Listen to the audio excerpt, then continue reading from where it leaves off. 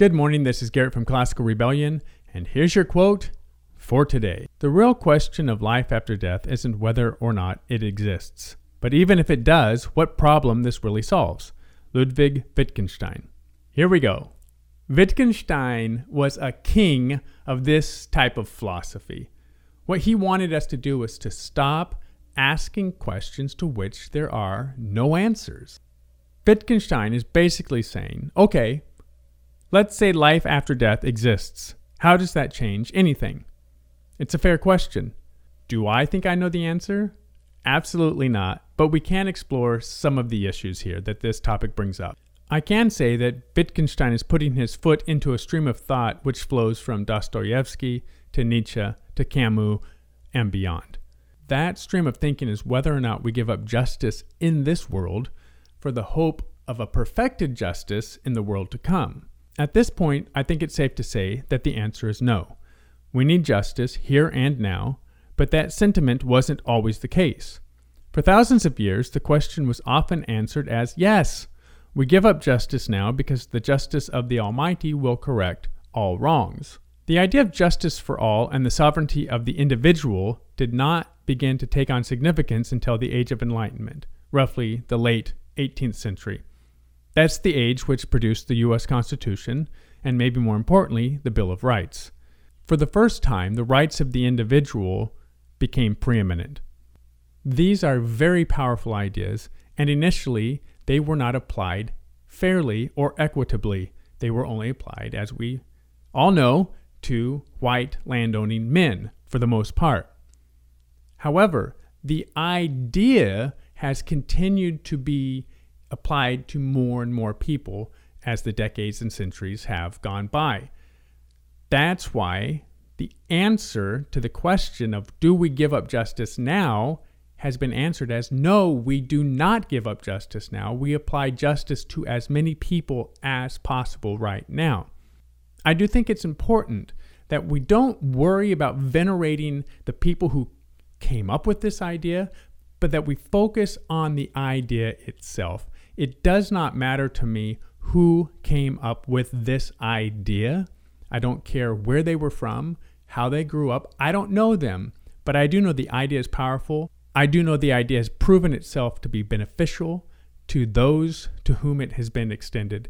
So it is our duty to continue applying justice to each individual as much as we can in this world, regardless of whether or not there's a life after death. Beyond the very powerful and compelling idea of justice for all, there's the idea of what type of life after death are we talking about? If we're going to believe in a life after death, we have to define it. So which one is it? Is it another go around here in this reality? Is it the dual kingdoms of heaven and hell? Do we retain our personality, our skills, our talents, or is it a blank slate? Is the time scale linear or cyclical? Are we still human or something else? We quickly realized that this question has far more problems than answers. Do you believe in life after death? Yes. Okay, which one? The heaven and hell version. In this version, billions of people are dying and going to hell for eternity. That's a big problem. What do we do about it? Every second, someone dies and goes to suffer for eternity. All our activities should be directed toward preventing that from happening. In this scenario, massive problems are created and there is no comfort. If just one person goes to suffer for eternity, we failed.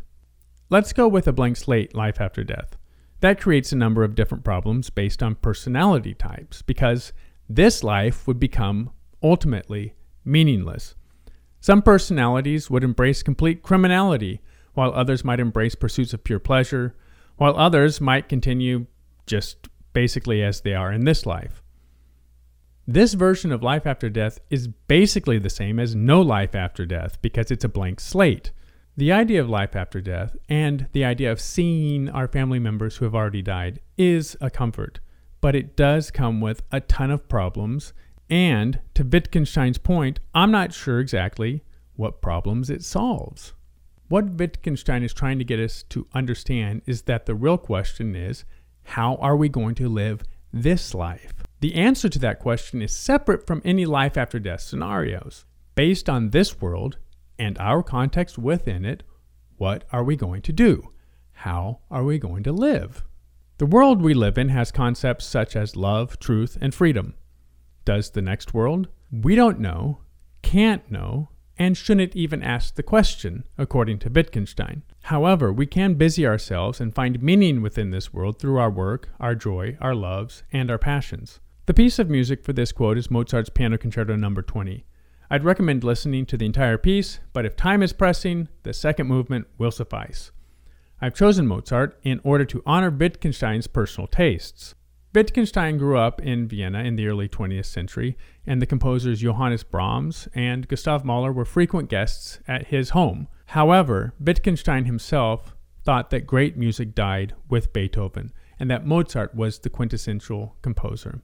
I've chosen Mozart's Piano Concerto No. 20 for Wittgenstein's quote because I believe this music is beautiful. I believe it has a sense of freedom and truth about it.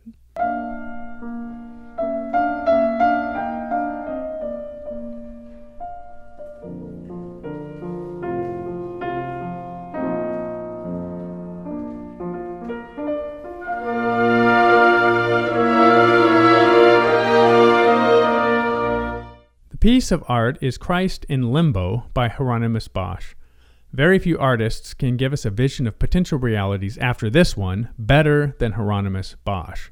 The question is, do we like the visions he is giving us? That's going to do it for today. Thank you for listening or watching, and I'll see you tomorrow. Hey, thanks for staying all the way to the end.